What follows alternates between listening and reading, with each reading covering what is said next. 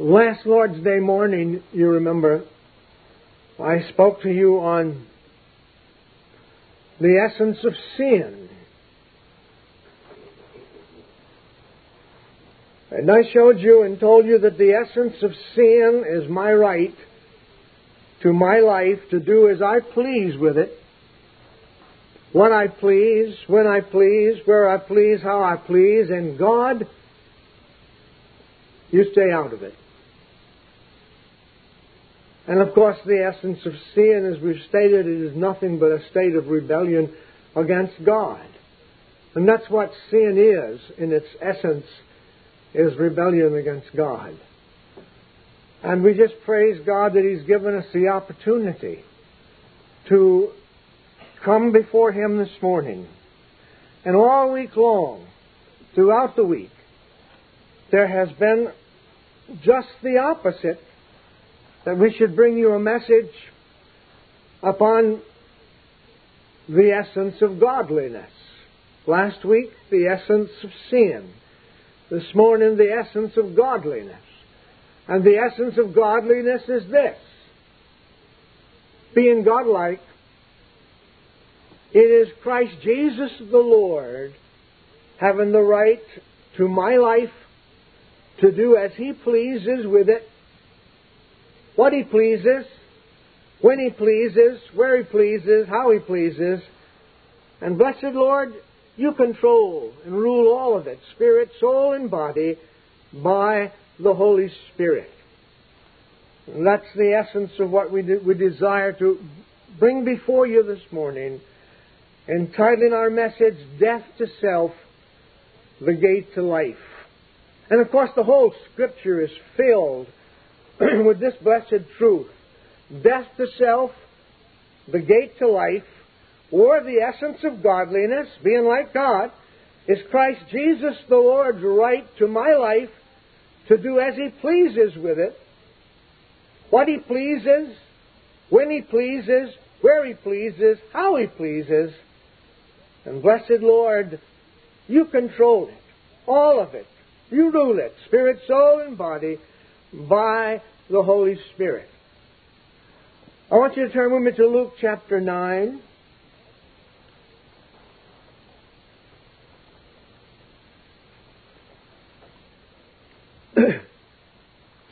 These verses of Scripture in Luke chapter 9 is one of many places where the truth that we desire to bring before you this morning is found. Our Lord Jesus said to them all who followed Him, in verse 23, "If any man will come after me, let him deny himself and take up his cross daily and follow me. For whosoever will save his life shall lose it, but whosoever will lose his life for my sake, the same shall save it. What is a man advantaged if he gain the whole world and lose himself, or be cast away?" And the essence of what we read here is this: as the Amplified brings it out. "And He said to all, if any person wills to come after me, let him deny himself." That is, let him disown himself. Let him forget himself. Let him lose sight of himself, his own interests, and give up himself to the Lord Jesus Christ, to take up Christ's cross daily and to follow after Him, and to cleave steadfastly to the Lord Jesus Christ, to be conformed wholly to His example in living, and if need be, in dying for His sake. Beloved, this is the essence of godliness, or the essence of Christian life. It's death to self and alive to God.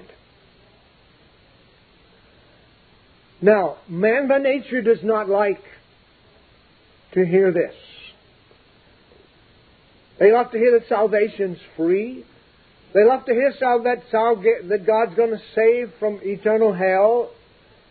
But when it comes to the responsibility of our dying to self, and our denying self, and our losing our life for Christ's sake, that we might find eternal life, men do not love this.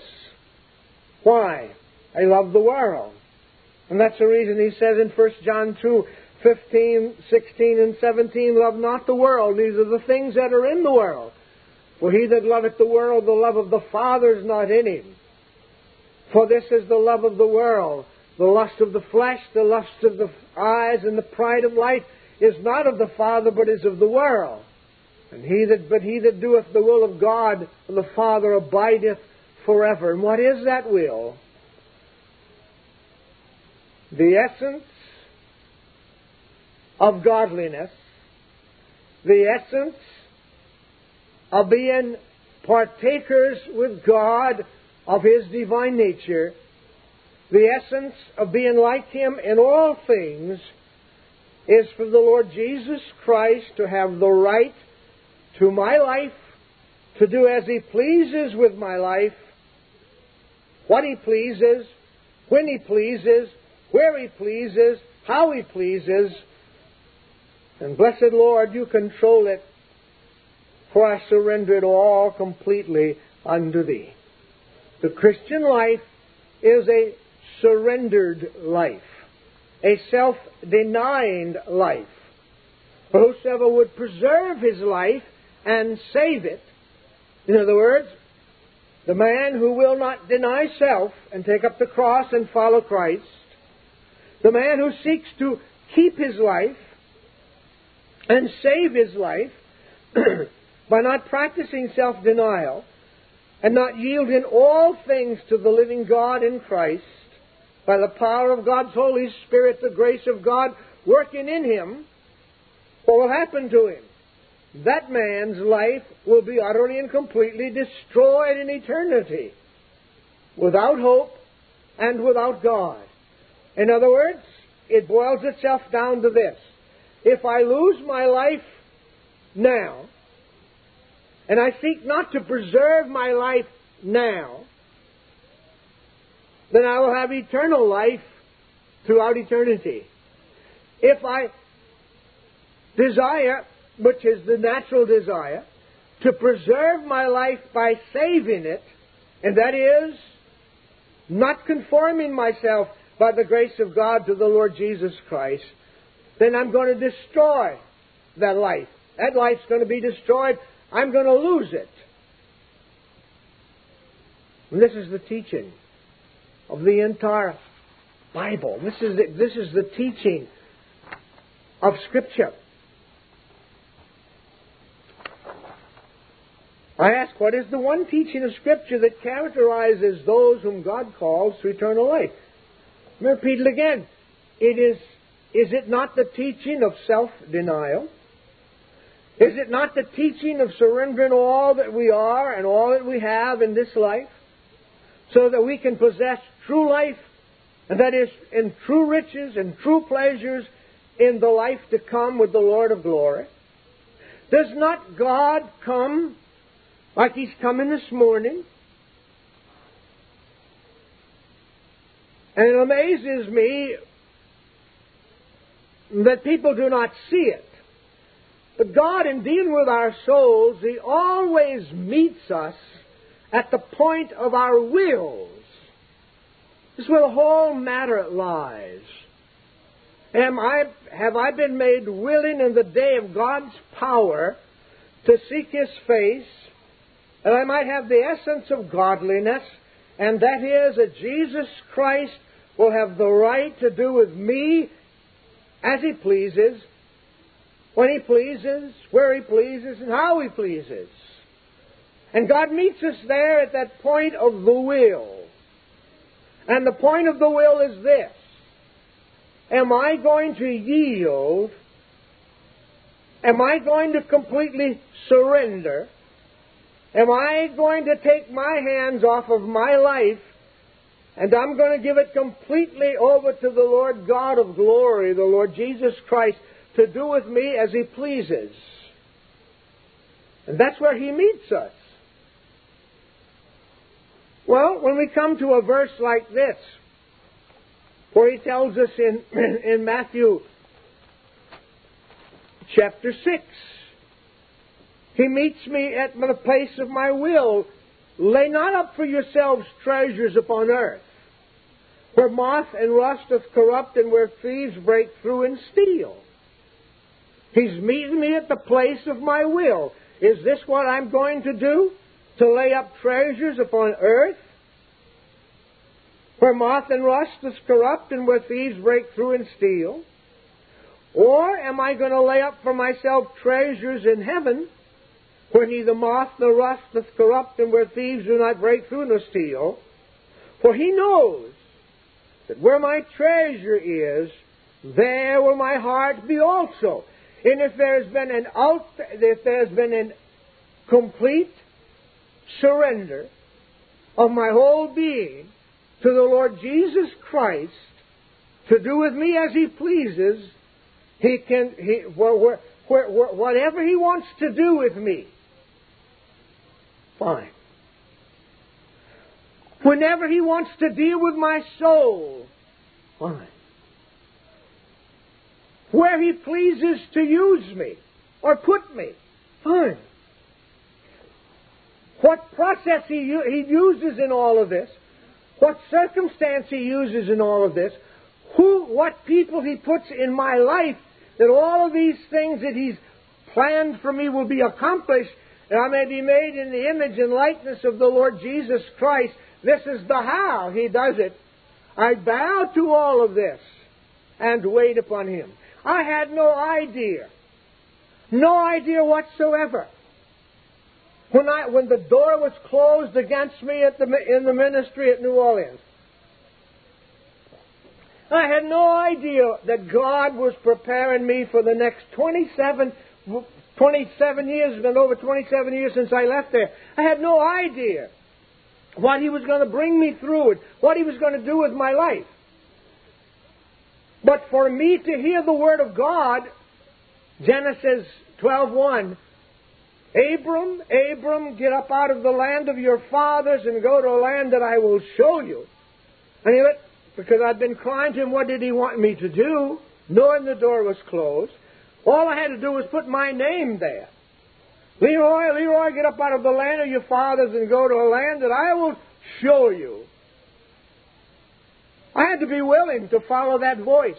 I had to be willing to follow that leading. In other words, He had to have complete control of the when, the what, the where, and the how of my life. And I had to yield and to surrender to all of this, that He might take me, teach me, bring me through every kind of tribulation and affliction and trial and misunderstanding and heartache and sorrow that you could ever dreamed of, to bring us to this hour, to lead a worldwide ministry for His glory. If there had not been that ultimate, complete surrender unto the Lord Jesus Christ for Him to do with my life as He pleased, when He pleased, where He pleased, how He pleased to do it, I would have never followed Him.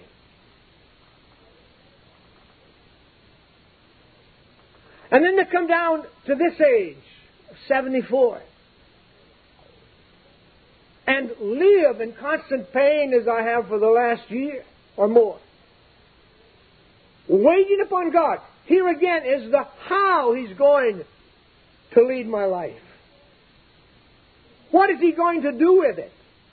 There has to be that complete surrender unto Him for Him to have His way.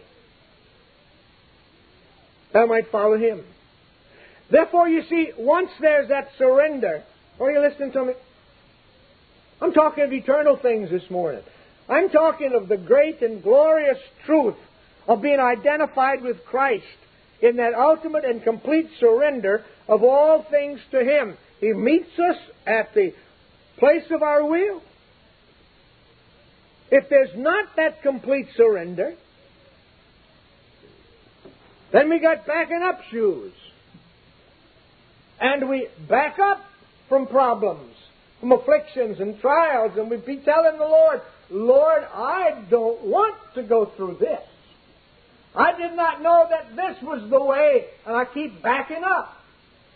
I did not know this was the way you were going to lead me. I did not know you were going to put this situation into my life, this individual in my life. I did not know that you were going to do this to my life or that to my life. But where there is that complete surrender unto Him, then it doesn't matter where I live, how I live, or what He puts into my life. It's that He gets the glory of a complete surrender unto Him day by day, walking with Him. You see, that's what He wants us to do. All right, he that seeks to keep his life shall lose it. God doesn't deal with us in sentiment. God doesn't deal with us in emotions. God doesn't deal with us in tears. God deals with us in facts. He makes us face the reality of sin.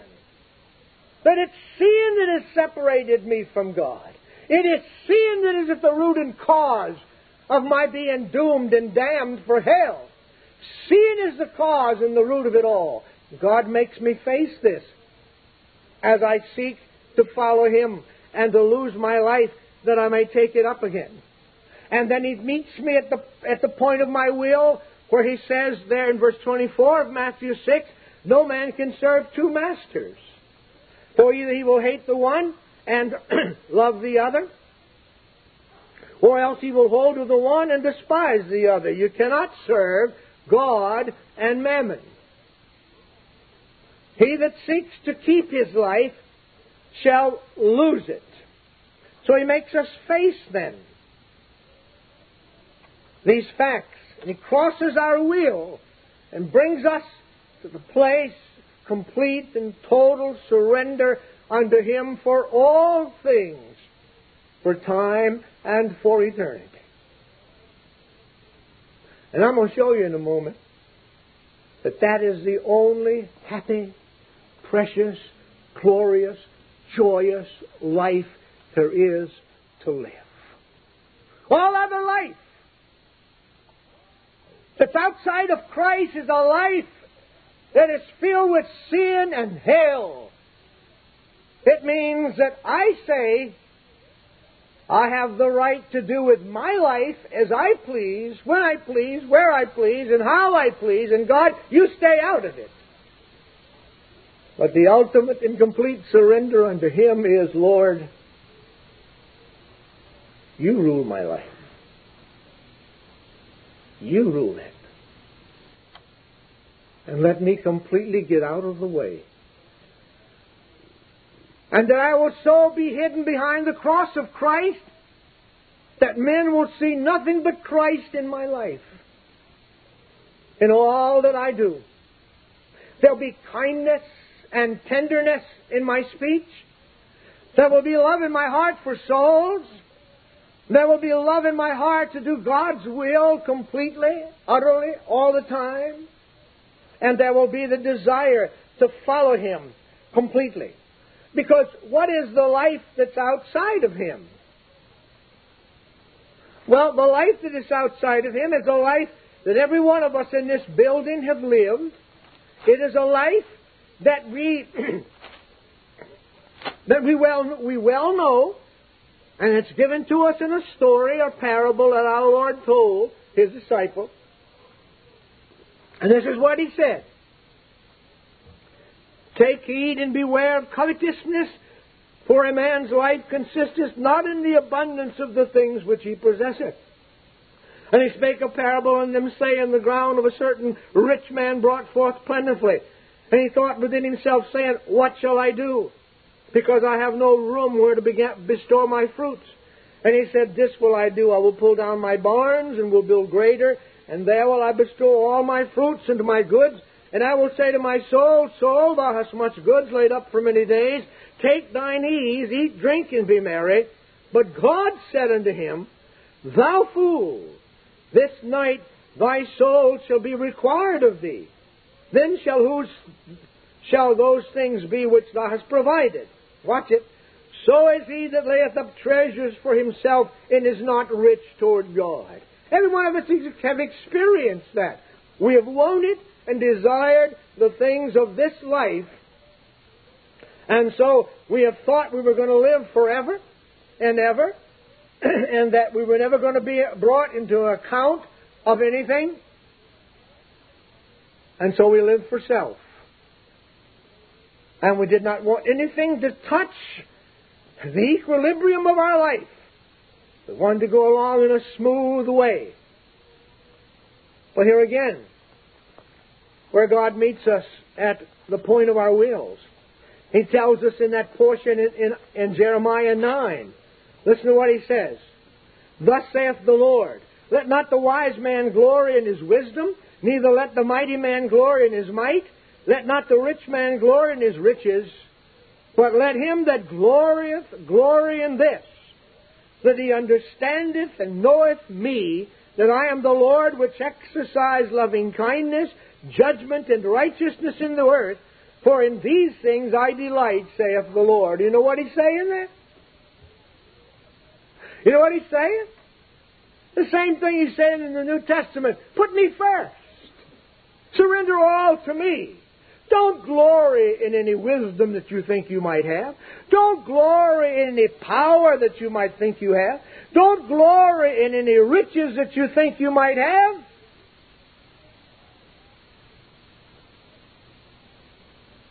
Because the dear man Bill Gates, last time I noticed, he was worth about $39 billion. God could take all that away from him tomorrow. But I'm praying He'll write a check for $100 million for this work. I want to ask you all a question. Do you believe God can do that? Do you believe God can do that? I believe He can. Why not? I'll tell you how I've been praying. When I was away at my daughter's place, I had a lot of time to read and meditate and pray. I was reading in Ezra chapter 2, 6 and 7. 3 Gentile kings, Persian kings. King Cyrus, King Darius, and Artaxerxes. I don't know how to pronounce that one, but we got it. 3 of those Persian kings, you know what they did? They gave all the money to build the temple. They gave all the money for the sacrifices that were to be sacrificed upon the altar. They gave all the money for all the fragrant spices and everything that went into the worship of the living God. God moved those 3 kings with all of their possessions to provide everything that they might worship the living God with.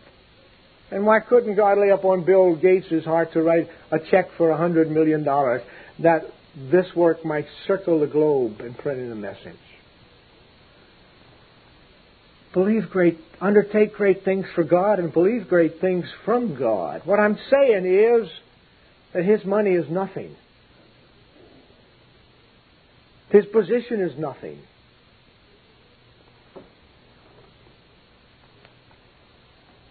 A scripture that comes to my mind all the time in regarding Him and others in His position. It is God who giveth power to make wealth. That man could have been born a mongoloid, but he was born with a mind that's so brilliant that people can't figure it out. What am I saying? I'm saying a man like that, I don't want to be a man like that. I want to be a man that understandeth and knoweth that the Lord exercise loving kindness, judgment, or He deals with us justly, deals with us righteously in the earth. And for these things I delight in, saith the Lord. That's what I want to know. So you see, it's an ultimate and completely surrender unto Him, and we are brought to the end of our way. And God calls a man a fool who treasures up treasures for himself down here and is not rich toward God. How many fools we have in the house this morning?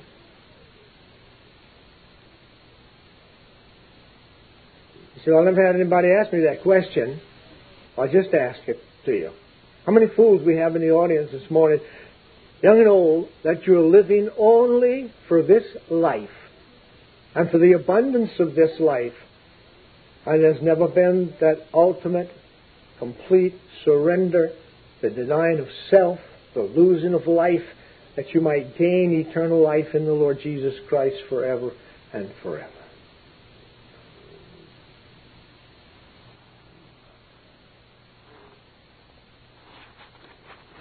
All right?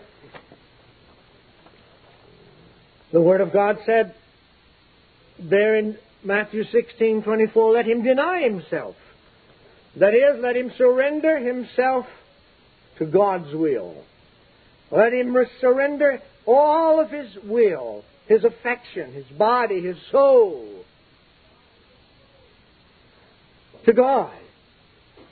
Let him not seek his own happiness as a supreme object in this life, but to be willing to renounce all things and lay down his life if required, that he might have eternal life. Well, I thought you said eternal life is a gift of God. It certainly is. It comes to us of grace. It comes to us by the power of God's Holy Spirit. Well, I'll guarantee you, there's not a soul in this audience this morning who was saved by the grace of God that did not come somewhere, someplace, where God crossed your will and you said in your heart, I no longer want my way or my will. I want Christ. I want His glory. I want Him in everything. There's not a soul in this audience this morning saved, but that someplace, somewhere, you came where you surrendered all unto the Lord. You told Him that. Because God didn't save you and then let you know about 14 years later that you were saved. When God saves a man, He lets him know it. He deals with his heart. It makes him choose that which only God can give him to choose. All right, then there's another scripture. It's found in John chapter 12. Our Lord said, Verily, verily, I say unto you in verse 24, except the corn of wheat fall in the ground and die, it abideth alone. But if it die, it bringeth forth much fruit. In other words, we die. He that loveth his life shall lose it, and he that keepeth his life in this world shall keep it unto life eternal. Brethren, that is far, far cry from what is preached today of self-esteem. There ain't no self-esteem about that. I lose myself. I'm not trying to find out how to get self-esteem. I'm trying to find out how to lose it, that I might be broken at the feet of the Lord Jesus Christ and to walk in His way, being wholly and completely taken up with Him for time and for eternity. That's what I want. And that's what we all should want by the grace of God. He would have the right to my life. All right, he that loveth his life shall lose it, and he that hateth his life in this world shall keep it unto life eternal. Anyone who loves his life loses it. But anyone who hates his life in this world will keep it to life eternal. Whosoever has no love for and concern for, no regard for his life here on earth, but despises it, that man preserves it forever and forever. He's concerned about one thing. He's concerned about knowing Christ, taken up with Him, and for Him to rule and reign in His life forever and forever. If we would If we would save our material life, we must lay it down. This is contrary to the world's conception of salvation as far as the east is from the west. But die unto self for Him to have the right in my life. If we save our material life, to save it, we must lay it down. The one who loses his life in this world must necessarily lose it. The one who loves his life in this world must necessarily lose it. For it is alienated from God. But if by the grace of God a man separates himself in heart and mind and soul from that which is at enmity with God, and devotes himself in all of his energy to the living God in Christ, then he shall have it to eternal life. You're preaching as if I'm my own Savior. No, I'm not preaching that at all. What I'm telling you is that this is the way God saves us. This is the way God brings us. This is the way God deals with our souls when He deals with us. That we're going to lose all for Him. And what is it to lose the life? The terms love, as is the term lose, as is employed here, as to be understood in the sense of parting with. In other words, my life I give up. My life I surrender. And when I've done that, then it's gone. I don't want that life. I want the life of the Lord God of glory and Him alone. I can illustrate that from the Word. Listen. Listen to what the Apostle Paul said in Philippians 3.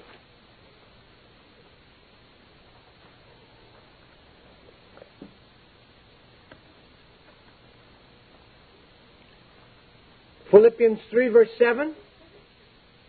But what things were gained to me, those I counted lost for Christ. Yea, doubtless, and I count all things but loss for the excellency of the knowledge of Christ Jesus my Lord, for whom I have suffered the loss of all things, and to count them but dung, that I may win Christ, and be found in Him, not having mine own righteousness which is of the law, but that which is through the faith of Christ, the righteousness which is of God by faith. In other words, that's the reason he could say in Galatians 2:20, after he had said that, I am crucified with Christ, nevertheless I live, yet not I, but Christ liveth in me, and the life which I now live in the flesh, I live with the faith of the Son of God who loved me and gave Himself for me. If I've lost it all, and I count it all loss for the knowledge of Christ Jesus the Lord, and if I suffer the loss of all things and count them but dung, that I may know Christ, then I have found life. I found God's life in Christ. And then I can say that I am crucified with Him. I've been crucified with Him. Nevertheless I live. But not the I that died, but Christ liveth in me. And the life which I now live in the flesh, I live with the faith of the Son of God, who loved me and gave Himself for me. I has died. The I which was Saul of Tarsus died. He who became the Paul, the great apostle, he lived. It's really a matter of metamorphosis. It's the worm becoming a butterfly. There's such a change, it's the worm becoming a butterfly. It's the worm losing all, and when he dies, out comes the beautiful butterfly. One illustration in life where we can see the resurrection, we can see the soul being born again from above. The caterpillar dies. And what comes out of the caterpillar? The worm. A beautiful butterfly. And that's what God does for us. That's surrendering all to Him, for Him to have His way in our life utterly and completely. And therefore, I've been brought by the grace of God that I am indifferent. Are you listening to me? I'm indifferent to what God does with my life. However He leads. I'm not surprised at what He does. I'm not surprised at how He leads. Because my Heavenly Father can do me no wrong. And everything that He does for me is right. And He has complete charge of my life. Then that's the life to live. That's the blessed life. That's the precious life that God gives us. And therefore, to lose that, my old life, is to find this new life in the Lord Jesus Christ. Self-love, love of the world, the things of the world, as the primary, all-absorbing principle of my life, is gone. Now the affections are set on Christ. Now they're set on things above. Where my life is dead and I am hid with Christ in God. It was read in our hearing this morning. Since ye are risen with Christ, seek those things which are above, where Christ sitteth on the right hand of God. Set your affection, singular, your whole life, on things above, not on things on the earth, for you're dead, and your life is hid with Christ in God. When Christ, who is our life, shall appear, then shall you also appear with Him in glory. Lord, kill me every day. Kill me every day. May I be able to say with the Apostle Paul, I die daily. Die to what? My way. The things of the world. I live unto Him. My life is dead, and my life is hid with Christ in God. Can you imagine that? Can you imagine that? What a place God has put us. From the low-down, filthy, dirty, vile, hell-deserving sinner that I was before God's grace came, He's taken that same man, given him new life, made him a beautiful butterfly by the grace of God. He hides that life away in Christ, in God.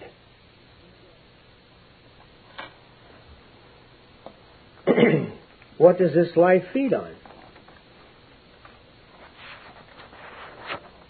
What does this life feed on? Well, the joy about losing our life, we might gain it in Christ,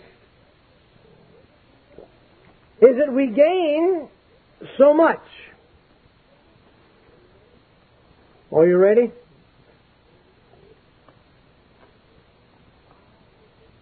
I have forgiveness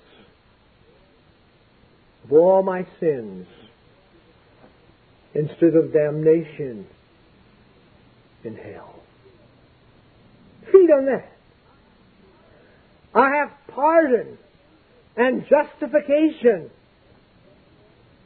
Therefore, I am no longer under condemnation before God. Feed on that. Christ is my wisdom for my ignorance. Christ is my righteousness for my vileness. Christ is my sanctification for my filthiness.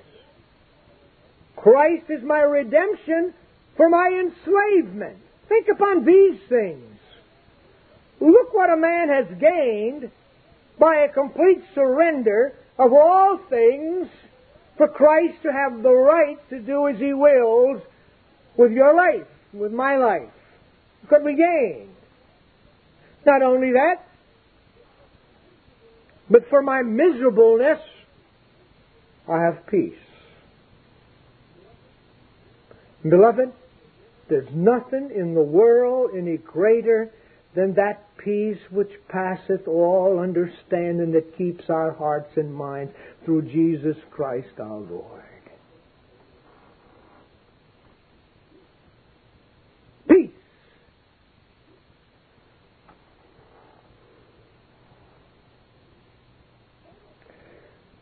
so much peace. And sometimes wonder about it. Telling somebody yesterday, it never crosses my mind. You listen to me. It never crosses my mind but that God is going to provide for everything in His ministry. Long time ago that was settled with me, that it was not mine. I did not have to worry about it. To lay it before Him, yes. To trust Him for the fulfillment of it, yes. But walking in peace that my God is going to supply all of my need according to His riches and glory by Christ Jesus. That's peace. Not only that, but the miserableness of sin, to have peace with God. That all my sins have been blotted out as a thick cloud, never to be revealed against me anymore. And that there is nothing, no one, that can lay anything to the charge of God's elect. For who is he that condemneth? It is God that justifieth. And if God has justified me, then there's not a soul living in hell or out of hell, or even in heaven, that can bring condemnation against me. And the next verse in Romans 8 says, the one I just quoted, who is he that condemneth? It is God that justifieth. The next verse reads, who is he that condemneth? It is Christ that died, yea, rather that is risen again, who is exalted to the right hand of the Father, who ever liveth to make intercession for us. No condemnation on one side. Peace with God. Nobody able to lay anything to my charge, for I am in Christ. He is my head. He is my life. He is everything. He is all and in all. That's peace. And the world can do as it pleases.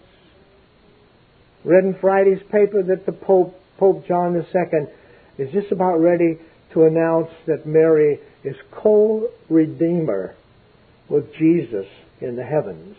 That'll be the fifth dogma concerning Mary. I don't care what Pope John III says, or what he does, or all of this stuff whatsoever. Mary ain't my Redeemer.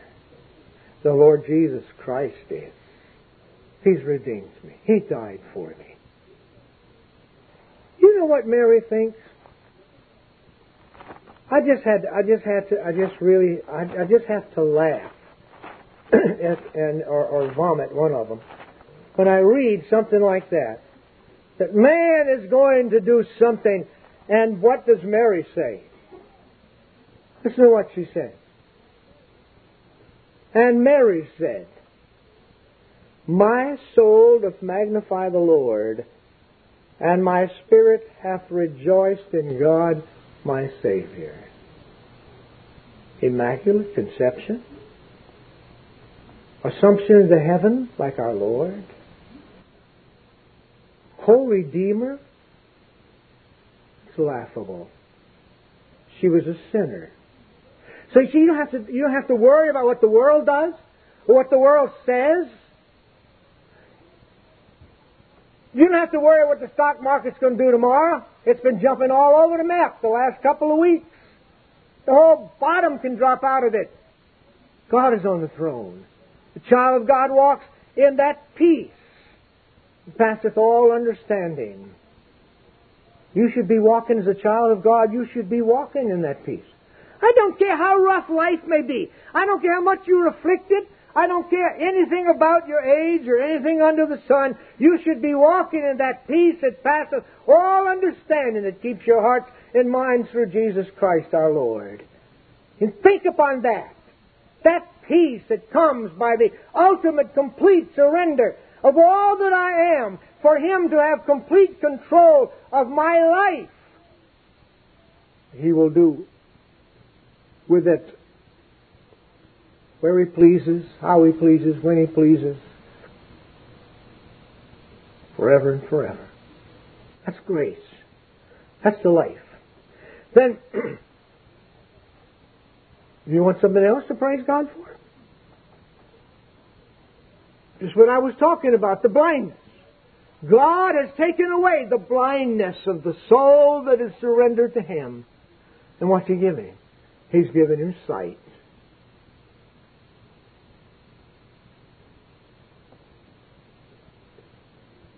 You know, the man who is the smartest man in all the world is the man who knows he's stupid. And he doesn't know anything except what God has taught him. And if God has taught him of himself, sin, and He's taught him of Himself, of His redemption, of His grace, and of His mercy, and He's given him an insight into His precious Word, where he can go there and read and get all of these precious things to meditate upon what God has done for him in Christ.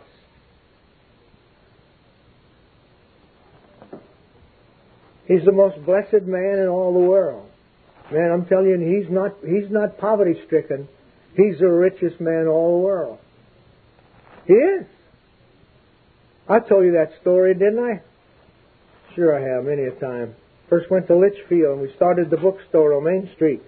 I got invited out to the Kiwanis Club to to tell what the bookstore was going to do, you know.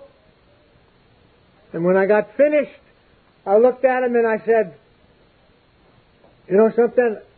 I said, "But you don't know it, but you're looking at the richest man in all the world." I said, "I had to give you my personal testimony that you're looking at the richest man in the world." I said, "I probably do not have enough money in my pocket to buy you a cup of coffee, but I'm the richest man in all the world because I have the Lord Jesus Christ, the Lord of glory. He's my Lord, my Savior, my Redeemer." And that's truth. We are rich. We are rich. And for our poverty, He gives us those unsearchable riches day by day that we can rejoice in Him. And then, from being a child of the devil, becoming a child of God. Instead of being under His curse, we now lay under His complete blessing day by day. Instead of having a stony heart, God has given us a new heart. Instead of having spiritual hatred and blasphemy, now we have a new spirit that longs after God and searches after God. Instead of having a nature of rebellion, God has given us a new nature in Christ. Instead of being bound for hell, praise God, we're now bound for heaven. All these things we got to think of, and all these great riches that God has given us. We've lost it all, but look what we've gained. Look what we have. We have that eternal life with God and His people forever and forever. And beloved, we can come now to a throne of grace instead of a throne of judgment and find peace with God through our Lord Jesus Christ. Is not this blessed? No, all of this because the power of God's Spirit has dealt with our soul, and He's made us willing in the day of His power to seek His face. The Holy Spirit has come and He's crossed our will. The greatest thing in all the world is when God begins to interfere in an individual's life. Begins to interfere with them. He begins to deal with their hearts. He won't let them rest. He won't let the status quo be as it will. And God begins to bring the soul down at the feet of the Lord. And He begins to deal with his heart. And He opens his heart to let him see what he is. And the Spirit begins to give him that faith to lay hold of Christ. And that gift of repentance to turn to God from his sins and desire to be holy. All of this is the work of God's grace as this surrender comes about by the grace of God. Not by my works, by the grace of God.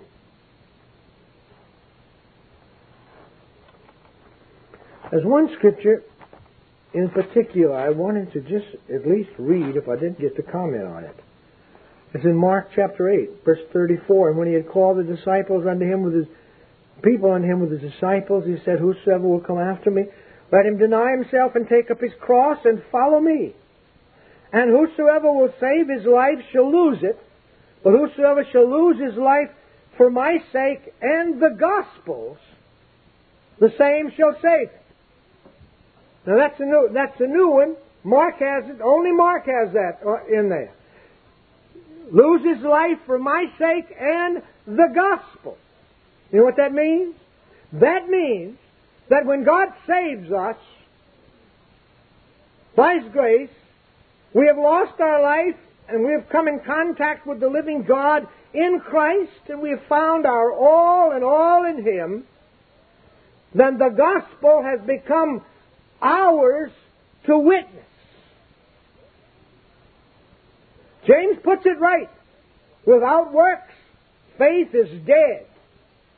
Now, we're not saved by works, but our works certainly will follow us to show our faith. And what will follow us to show?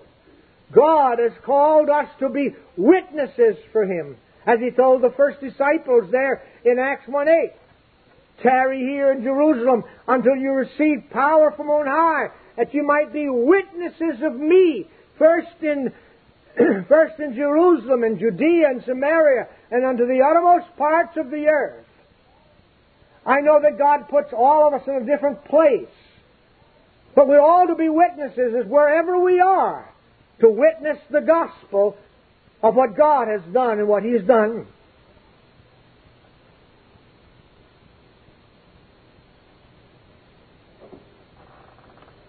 Yesterday I was meditating upon this yesterday morning, and how I was going to put all this together today. My dear friend Tom Schutz from L.A. rang. And we got to talking, and I told him the subject that God laid on my heart to preach on this morning. And he says, have you ever looked at, in connection with that, have you ever looked at Mark 8, verse 35? He said, that's the only place where it says, for my sake and the Gospels. He said, you know what that means? He says, we're to be witnesses. We're to be witnesses of Him. He didn't He didn't save us just to leave us off in a corner someplace. He has saved us to be a lighthouse and a witness for Him every day. Bear with me just a little longer, will you? Will you? Bear with me just a little longer. Our Lord Jesus Christ was the example for us. Let this mind be in you which was also in Christ Jesus, who being in the form of God, thought it not robbery to be equal with God, but made Himself of no reputation, and took upon Him the form of a servant, and was made in the likeness of men. And being found in fashion as a man, He humbled Himself, and became obedient unto death, even the death of the cross. And why did He do that? That He might bring many sons into glory. That all He did for His people would be given to them. We would follow in His footsteps. He's our example to follow. He gave all. He surrendered all. He let go the throne of glory, thought it not robbery to be equal with God, laid aside every outward insignia of the Godhead and of His glory and His power, except what He worked in His miracles by the power of the Spirit in Him.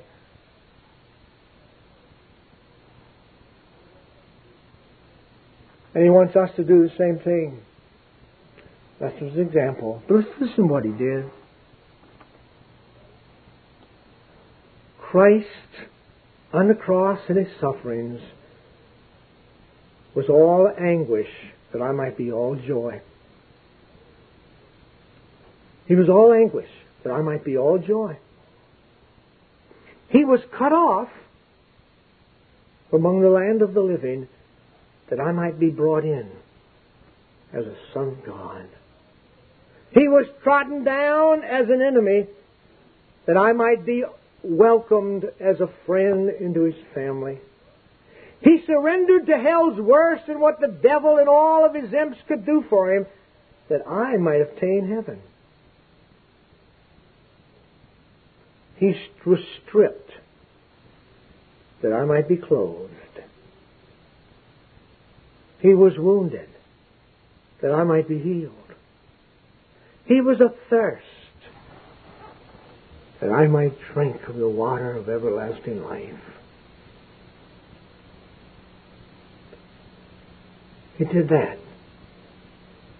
Shall not I surrender all things to Himself? I got to meditating upon that the other week. A cry from the cross, I thirst. He did that I might drink.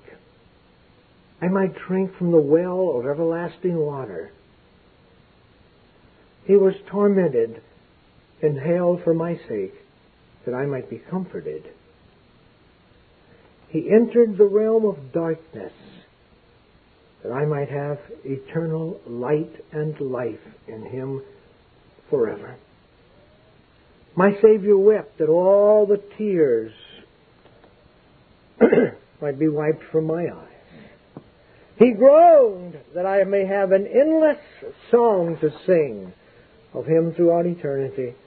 He endured all pain that I might have unfading health throughout eternity. He bore a crown of thorns that I might have a glorious diadem that flowed down at His feet. He bowed His head in death that mine might be lifted up in glory because of the shedding of His precious blood. He closed His eyes in death when He cried, "It is finished," that I might be able to gaze on unclouded brightness forever and forever as we follow the Lamb whithersoever He goeth. My beloved, if He did all of that, and He did, then shall not I surrender all to Him? Shall I not lose my life that I may gain it in Him? Shall I not say, "Come on, oh Lord Jesus, come on. Take every key to every room of my heart. Make it all thine. I hold back nothing. You have it all. I want nothing." We might surrender unto Him forever and forever. No wonder it was said of the characters of the Bible, if you would ask them, they had a ready answer to give. "Brother Abraham, what do you think of this Christ?" "Well, I saw His day by faith and I was glad." "Well, Brother Moses, what do you think about this life?" "Oh," he said, "I counted just to be with the people of God in their afflictions greater riches than the treasures of Egypt." The approach of Christ, far greater riches than the treasures of Egypt. Brother Job, what have you got to say? And Brother Job would answer, "I know that my Redeemer liveth, and one day shall stand upon this earth. And these eyes shall see Him and not another. I wait for His coming. I rejoice in Him." And the psalmist said, "There is none in heaven but Thee, and none that I desire on earth beside Thee." And I believe if you've asked Brother Isaiah what he thought about Him, "What do I think about Him? I've counted all things lost for Him because His name is wonderful. Counselor, the everlasting Father, the Prince of Peace. He's all in all. I follow Him all the days of my life." "Well, Brother Paul, what do you think?"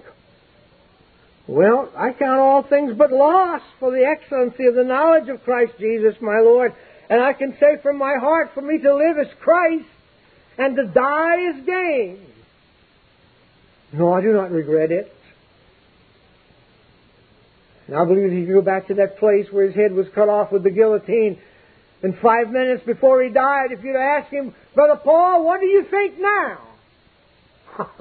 What do I think? This one who is my life, my help, my hope, my all in all. I count all things lost for him. For me to live as Christ, to die will be gain. I'm waiting for the guillotine blade to come down. Ask Mary about him, and she would say, he's my Rabboni, he's my master. Mary Magdalene there in John 20, she found him in the garden. Ask Simeon in Luke 2, what do you think, Simeon? He said, I have seen the salvation of the Lord. Now let my soul depart in peace. Asked John Baptist what he thought about him. And he said, what I think about him, he must increase and I must decrease. And if you want to know what the saints in heaven think about him, let me read you this. And they sung a new song, saying, Thou art worthy to take the book and to open the seals thereof, for thou hast slain and hast redeemed us to God by thy blood out of every kindred and tongue and people and nations, and hast made us unto our God kings and priests, and we shall reign on earth. And I beheld and I heard the voice of many angels round about the throne, and the four beasts and the elders, and the number of them were 10,000 times 10,000, thousands of thousands. And what were they saying? Worthy is the Lamb that was slain to receive power and riches and wisdom and strength and honor and glory and blessing. And every creature which is in heaven and on earth and under the earth and such as are in the sea and all that are in them heard I saying, blessing and honor and power be unto him that sitteth upon the throne and unto the Lamb forever and forever. That's the believers, that's the saints' recommendation to us of the glory of Christ. Then do not we desire to close in with him this morning? Renew our vows with him. Yes, Lord, I'll follow you whithersoever thou goest. You're mine. I'm yours. You've bought me with the price of your own precious blood. Lift up your heads, O ye gates, and be ye lifted up to the everlasting doors, and the King of glory shall come in. And who is this King of glory? The Lord strong and mighty, the Lord mighty in battle. That's our Lord. He's coming.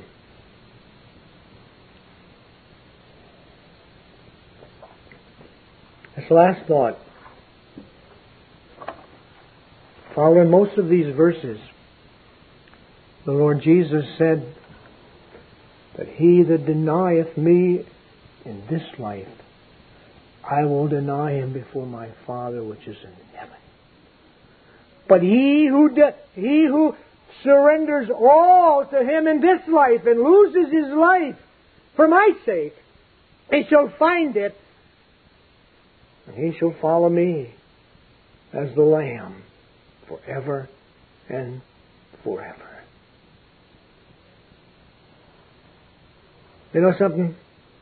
I think I could say like Simeon this morning, Lord, I've seen the salvation of the Lord. Let thy servant depart in peace.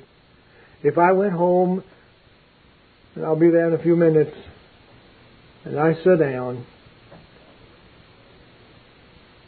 and my wife comes over and tells me dinner's ready, and I don't move. And she shakes me, and I don't move.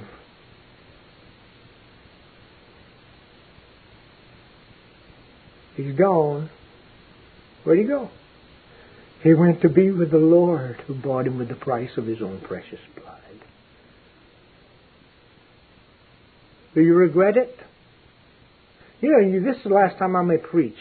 And y'all bear with me, will you? I'm going to let you go in just a second. I know it's hot and everything about that. But I got wound up this morning. I can't quit.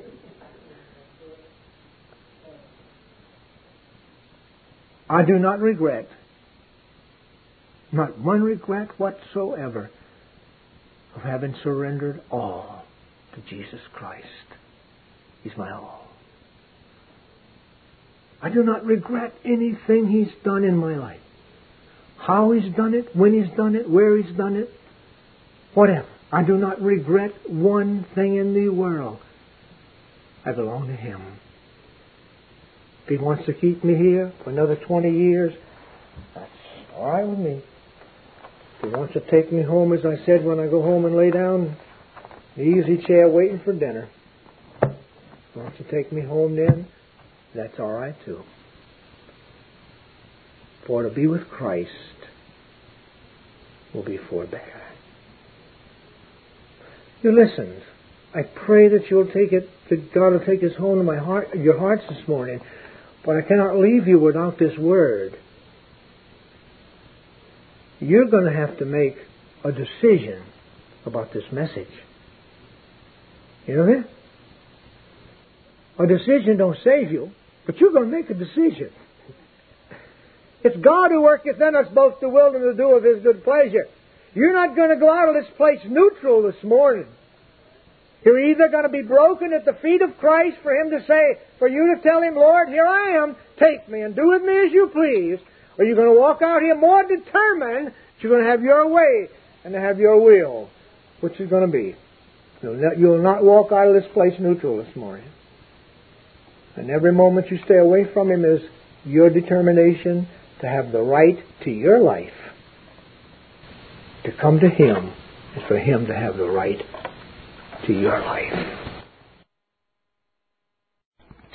This Reformation audio track is a production of Stillwater's Revival Books. SWRB makes thousands of classic Reformation resources available, free and for sale, in audio, video, and printed formats. Our many free resources, as well as our complete mail-order catalog, containing thousands of classic and contemporary Puritan and Reformed books, tapes, and videos at great discounts, is on the web at www.swrb.com. We can also be reached by email at swrb@swrb.com, by phone at 780-450-3730, by fax at 780-468-1096, or by mail at 4710-37A Avenue, Edmonton, that's Edmonton, Alberta, abbreviated capital A, capital B, Canada, T6L3T5. You may also request a free printed catalog. And remember that John Calvin, in defending the Reformation's regulative principle of worship, or what is sometimes called the scriptural law of worship, commenting on the words of God, which I commanded them not, neither came into my heart, from his commentary on Jeremiah 7:31, writes, God here cuts off from men every occasion for making evasions, since he condemns by this one phrase, I have not commanded them, whatever the Jews devised. There is then no other argument needed to condemn superstitions than that they are not commanded by God. For when men allow themselves to worship God according to their own fancies, and attend not to His commands, they pervert true religion. And if this principle was adopted by the Papists, all those fictitious modes of worship in which they absurdly exercise themselves would fall to the ground. It is indeed a horrible thing for the Papists to seek to discharge their duties towards God by performing their own superstitions. There is an immense number of them, as it is well known, and as it manifestly appears. Were they to admit this principle, that we cannot rightly worship God except by obeying His word, they would be delivered from their deep abyss of error. The prophet's words, then, are very important, when he says that God had commanded no such thing, and that it never came to his mind, as though he had said that men assume too much wisdom when they devise what he never required, nay, what he never knew.